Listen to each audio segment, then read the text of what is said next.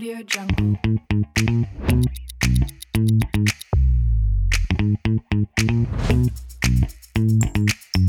Audio Jungle.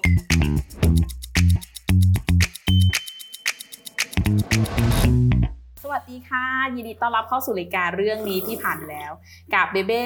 ณัฐรันสฤษดิ์วงศ์เรื่องจริงไม่อินนิยายของชีวิตหนุ่มสาวออฟฟิศนะคะ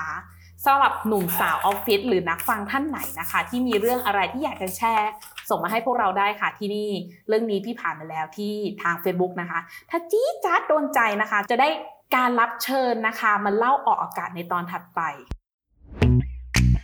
Audio Jungle. สำหรับวันนี้นะคะสำหรับ EP 2 นี้หลายคนก็คงเคยผ่านเรื่องราวที่การถูกเรียกสัมภาษณ์งานก็คงเป็นเรื่องที่ตื่นเต้นใช่ค่ะสำหรับเบเบ้ก็เป็นเรื่องที่ผ่านมาแล้วเหมือนกันมันก็ตุบๆต่อมว่าเราจะได้ที่ทำงานนั้นไหมนี่แหละค่ะเราก็เป็นเรื่องที่เราอยากหยิบยกมาคุยกันในวันนี้แต่เราไม่คุยคนเดียวแน่นอนอยู่แล้วเพราะว่ามันผ่านมานานแล้วขอเชิญน้องบอสนะคะบัณฑิตจบใหม่หน่อยค่ะ สวัสดีค่ะแนะนำตัวหน่อยค่ะสวัสดีครับชื่อบอสครับอยู่มีเดียทีม CC ครับรูปหล่อจังเลยได้ข่าวว่าเป็นเดือนของมหาวิทยาลัยด้วยแล้วก็เพิ่งรับปริญญาด้วยใช่ไหมคะครับเป็นไงบ้างผมก็พอตัวอยู่ในระดับหนึ่งเหมือนกันก็แต่ถ้าเดี๋ยวนอกประเด็นก็รับปริญญาที่ผ่านมาก็ดีครับก็เจอเพื่อนเจอแฟนเจอครอบครัวทำให้มันหายคิดถึงไปในช่วงระยะหนึ่งครับเราก็แยกย้ายไปแล้วก็ได้กลับมาเจอเห็นรูปใน Facebook รับดอกไม้ผู้หญิงให้เต็มเลยอ่ะก็ผมก็อย่างที่แจ้งไว้ตั้งแต่รอบแรกนะผมก็ระดับหนึ่งก็รับไม่ไหวอะครับรถกระบะ2 คันอะใส่ดอกไม้เหรอขนญาติครับ มาจากต่างจังหวัดกระตึมเลยเห็นไหมหาแน่นอนโอเคงั้นเข้าเรื่องกันเลยเนาะกับเรื่องราวที่พี่อยากคุยกับน้องเชิญน้องมาวันนี้นะคะกับเรื่องราวที่หลายคนต้องเจออยู่แล้วแหละกับการถูกเรียกสัมภาษณ์งานครั้งแรกนะคะทั้งน้องบอสมีการเตรียมตัวยังไงบ้างองค์กรนี้เป็นองค์กรที่เรามีความตั้งมั่นหรือตั้งใจอยู่แล้วหรือว่าเราไปเจอตำแหน่งงานนี้ผ่านช่องทางไหนอะไรยังไงบ้างแชร์ให้เราฟังหน่อยค่ะสำหรับช่องทางที่ผมเจอในตำแหน่งนี้คือ Job ไทยครับก็คือเพิ่งจบใหม่ก็เลยอยากให้มีงานที่มั่นคงซึ่งเราไม่อยากจะพึ่งพ่อแม่แล้วก็เลยอยากมีเงินเดือนของตัวเองตอนเรียกสัมภาษณ์ครั้งแรกก็รู้สึกค่อนข้างที่จะตื่นเต้นขนาดที่ตอนนั้นนอนอยู่แล้วเสียงโทรศัพท์ก็ดังขึ้นมาผมก็สะดุ้งก็คือตอนนั้นกำลังนอนอยู่แล้วก็สะดุ้งตื่นมารับแล้วก็ถามว่ามาสัมภาษณ์วันนี้ได้ไหมผมก็ได้ครับวันนี้ได้ไหมใช่ไหมครับได้ครับวันนี้ไม่ว่างก็เลยเลื่อนไปอีกวันนึงแทนแล้วพอวันที่ก่อนที่เขาจะเรียกเรามาสัมภาษณ์เราก็คงจะมีการทำการบ้านด้วยสำหรับการทำการบ้านเนี่ยผมค่อนข้างคิดว่าตัวเองเนี่ยทำมาค่อนข้างดีในระดับหนึ่งผมทำการเสิร์ชหาข้อมูลของบริษัทแล้วก็ตำแหน่งที่เราทำเนี่ยมันเป็นยังไงซึ่งเราก็อ่านมาในระดับหนึ่งในเว็บแล้วก็ดูว่าผู้บริหารเนี่ยเขาชื่ออะไรเพื่อเผื่อตอนเขาสัมภาษณ์เราจะได้ตอบเขาได้ครับตำแหน่งที่เราสมัครไปคือมีเดียครับตำแหน่งมีเดียเกี่ยวกับคือประมาณว่าทำไฟล์ถ่ายไฟล์ตัดต่อไฟล์เกี่ยวกับการเรียนอะไรอย่างเงี้ยนะคะเพื่อให้น้องๆเขาไปใช้ในการติวผ่านคอมอะไรประมาณนี้ครับก็ถือว่าเป็นองค์กรที่เกี่ยวกับการศึกษาเนาะเราไม่เอ่ยชื่อละกันใช่ครับนะคะแต่เป็นองค์กรการศึกษาอันดับหนึ่งของประเทศแต่เราไม่เอ่ยชื่อเราจะไม่เอ่ยชื่อเราจะบอกเขาแค่นี้ครับตัว L นำหน้าโอเคขำๆค่ะแล้วพอมันมีการเตรียมตัวแล้วสิ่งหนึ่งที่ตอนเวลาเราไปถึงคนก็จะมองเห็นคือหน้าผมเสื้อผ้าเตรียมตัวยังไงบ้างการแต่งกายนี่สำคัญครับมันคือ first impression ที่เขาจะมองเราในสเต็ปแรกว่าคนนี้เป็นไงให้เกียรติสถานที่ไหมแต่งตัวมาเนี่ยคุณอยากสัมภาษณ์เขาจริงหรือเปล่าก็มันเป็นพื้นฐานที่ทุกคนน่าจะรู้อยู่แล้วกางเกงสแล็กรองเท้าผ้าใบเสื้อเชิ้ตสีสุภาพครับผมตัดโหนวดโกนประมาณนี้ที่พูดมาเมื่อกี้นี้เราทำหมดไม่ทำเลยครับจริงเหรอจริงครับแต่คือผมก็แต่งเรียบร้อยแล้วครับแต่แค่ผมไม่ได้ตัดกับโหนวดไม่ได้โกนเฉยๆครับถือว่าคุณเป็นคนที่มีความมั่นใจในตัวเองสูงมากนะกับการที่แต่งตัวแบบนั้นไปผมอยากให้เขามองเราในด้านที่ผมอยากแสดงออกไปคือการที่ผมไว้หนวดกับทรงผม แต่นี่คือการสัมภาษณ์งานไม่ใช่นัดเดทคุณเข้าใจไหมผมก็คิดอย่างนั้นนะแต่มันตามความจริงเลยคือผมไม่ได้ไปตัดแหละไม่มีเวลางั้นวันที่มาสัมภาษณ์วันแรกเป็นไงบ้างคะคำถามที่เขาถามเป็นไงตอนแรกถามเปิดยังไงแล้วมีคำถามแบบลูกคุกที่เราตรงถึงแบบฉันจะตอบยังไงดีที่เขาถามผมนะครับก็คือนั่งปุ๊บ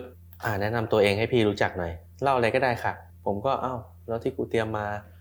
นานกว่าจะได้นอนผมก็ไม่รู้ว่าพูดอะไรผมก็พูดของผมไปเรื่อยทำนู่นทำนี่มาก็ระหว่างที่เราพูดเดี๋ยวเขาก็จะถามมาเองว่าอะไรอันนี้คืออะไรนะมีอะไรงานอะไรอย่างงี้มั้งไหมเดี๋ยวพี่ขอดูหน่อยได้ครับมีคำถามที่เป็นลูกคุกหรือลูกแบบที่ถามแล้วแบบมือทาบอกแล้วพูดว่าอีเหี้ยกูจะตอบกลับไปยังไงดีอะมีไหมเขาก็ถามว่ารับแรงกดดันกับงานได้ไหมแล้วก็ถ้ามีงานเร่งรีบจะทำได้ไหมซึ่งผมบอกว่าทำได้ครับแต่ถ้าเป็นงานเร่งผมต้องทำงานอื่นให้เสร็จก่อนแล้วพี่เขาก็สวนมาว่าถ้าเป็น CEO สั่งล่ะทำไงผมก็บอกถ้า CEO สั่งผมก็ต้องทำแล้วล่ะครับแต่งานจะดีหรือเปล่านี้ไม่รู้เพราะว่ามันเป็นงานแทรกระหว่างงานอื่นครับผมก็บอกไปอย่างนี้ไม่ได้แบบได้เลยครับเดี๋ยวผมทำให้ครับเรามีอาการตื่นเต้นนะตื่นเต้นน้อยแต่อาจจะประมาทอยู่นิดนึงครับแล้วเรามีการคุมสติอารมณ์ยังไงเพราะว่าดูจากผู้ที่สัมภาษณ์เราน่าจะเป็นจริงจังในระดับหนึ่งคำถามอะไรเงี้ยก็ต้องมีสติในระดับหนึ่งก็ควรคิดก่อนพูดนะครับว่าจะพูดอะไรออกไปแล้วถูกเรียกสัมภาษณ์กี่ครั้งกว่าจึงจะได้เข้า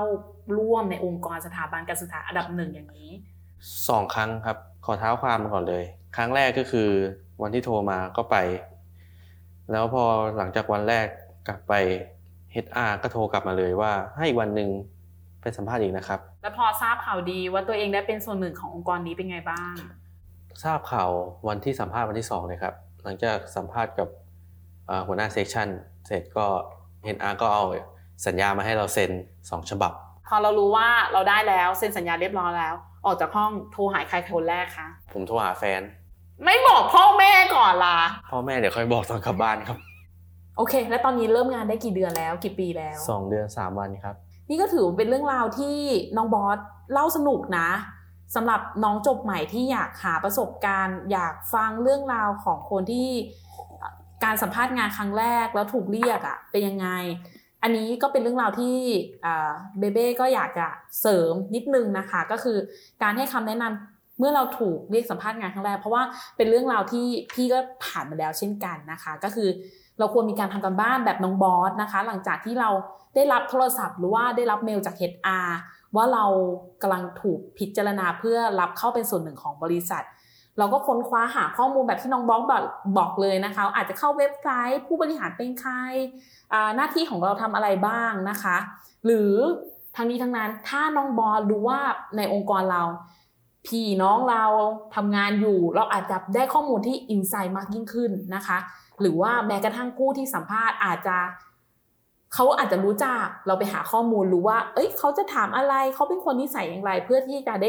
สร้างความคุ้นเคยการสื่อสารที่ดีส่วนการเตรียมคำถามที่จะถามน้องบอกก็มีการเตรียมคำถามด้วยใช่ไหมคะในข้อนี้ ใช่ครับเราต้องมีการเตรียมคำถามไปในระดับหนึ่งเผื่อเขาจะถามคำถามนี้มาแต่เราต้องอย่าแบบท่องเป็นสคริปต์มากเขาจะดูว่าเราไม่ค่อยจริงใจจะไม่ค่อยเป็นตัวเองมากต้องตอบด้วยความจริงใจเข้าไว้ครับถ้าไม่รู้ก็บอกเขาไปเลยว่าไม่ทราบครับอย่าไปโกหกหรืออย่าไปแถมันจะยิ่งทำให้ตัวเองเนี่ยแย่ลงน้องบอโอเคเลยนะในการตอบคือมันแสดงถึงความจริงใจและความตั้งใจที่อยากเข้าร่วมการทำงานในองค์กรนี้นะคะคือในการที่เขาถามเรามาหรือเป็นคำถามปลายเปิดมาหรืออะไรต่างๆเนี่ยเราควรที่จะตอบไปด้วยความจริงใจเพื่อแสดงถึงความตั้งใจและความอยากที่จะเข้าร่วมกับองค์กรดีได้อย่างดีนะคะ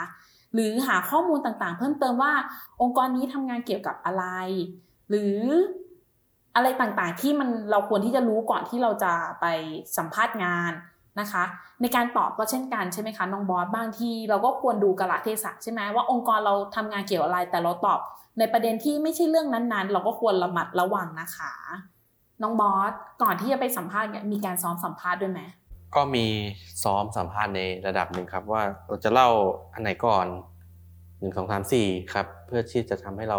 คลายความตื่นเต้นไปในระดับหนึ่งเมื่อไปถึงวันจริงนี่เป็นคำแนะนำที่ดีของพี่ที่ผ่านมาแล้วสำหรับเรื่องนี้ใช่เราควรที่จะมีการซักซ้อมอาจจะพูดหน้ากระจกหรือว่าอาจจะอัดเสียงตัวเองในโทรศัพท์มือถือเรียงลำดับความสำคัญว่าเขาจะถามอะไรก่อนเขาจะถามให้แนะนำตัวก่อนสนใจตำแหน่งนี้เพราะอะไรทำงานในภาวะกดดันได้ไหมไหนสามารถแนะนำตัวภาษาอังกฤษได้หรือเปล่ามันเป็นสิ่งที่ดีมากถ้าเกิดเราซ้อมไปพอถึงเราสนามจริงเห็นผู้ที่มาสัมภาษณ์เราหลายคน3คนน้องบอสเจอกี่คนนะ3คนครับ3คนเกิดภาวะประหม่าเพราะเราจบใหม่แล้วแบบเฮ้ยไม่มีแบบเขาเรียกอะไรนะไม่เคยเจอมาก่อนอะไรเงี้ยอาจจะตื่นเต้นหรือประหม่าได้ถ้าเกิดเรามีการซักซ้อมที่บ้านพอไปถึงวันจริงเรามั่นใจเราตอบได้ถึงแม้สิ่งที่เราเตรียมไปเขาไม่ได้ถามแต่ก็ดีกว่าเราไม่ได้เตรียมอะไรไปเลยเนาะแล้วในวันนั้นก็มีการวางแผนสำหรับสัมภาษณ์ไหมคะอย่างเช่นการ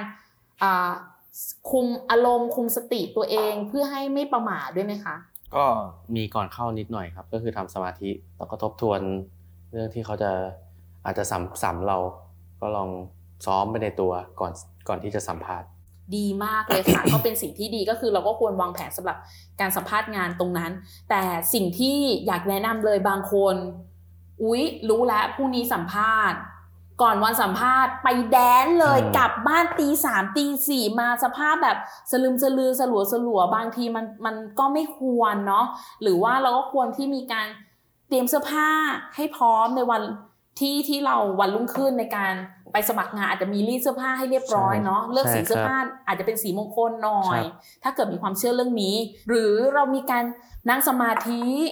ทำจิตใจให้อยู่กับตัวเองอันนี้ก็เป็นสิ่งที่ดีนะโอเคเป็นไงบ้างนักฟังทุกท่านถือว่า EP เนี้ยก็อาจจะเป็นประโยชน์ไม่มากก็น้อย EP หน้าจะคุยเรื่องอะไรกันติดตามชมในรายการเรื่องนี้ที่ผ่านมาแล้วฝากกดติดตามกดไลค์กดแชร์ให้พวกเราด้วยนะคะ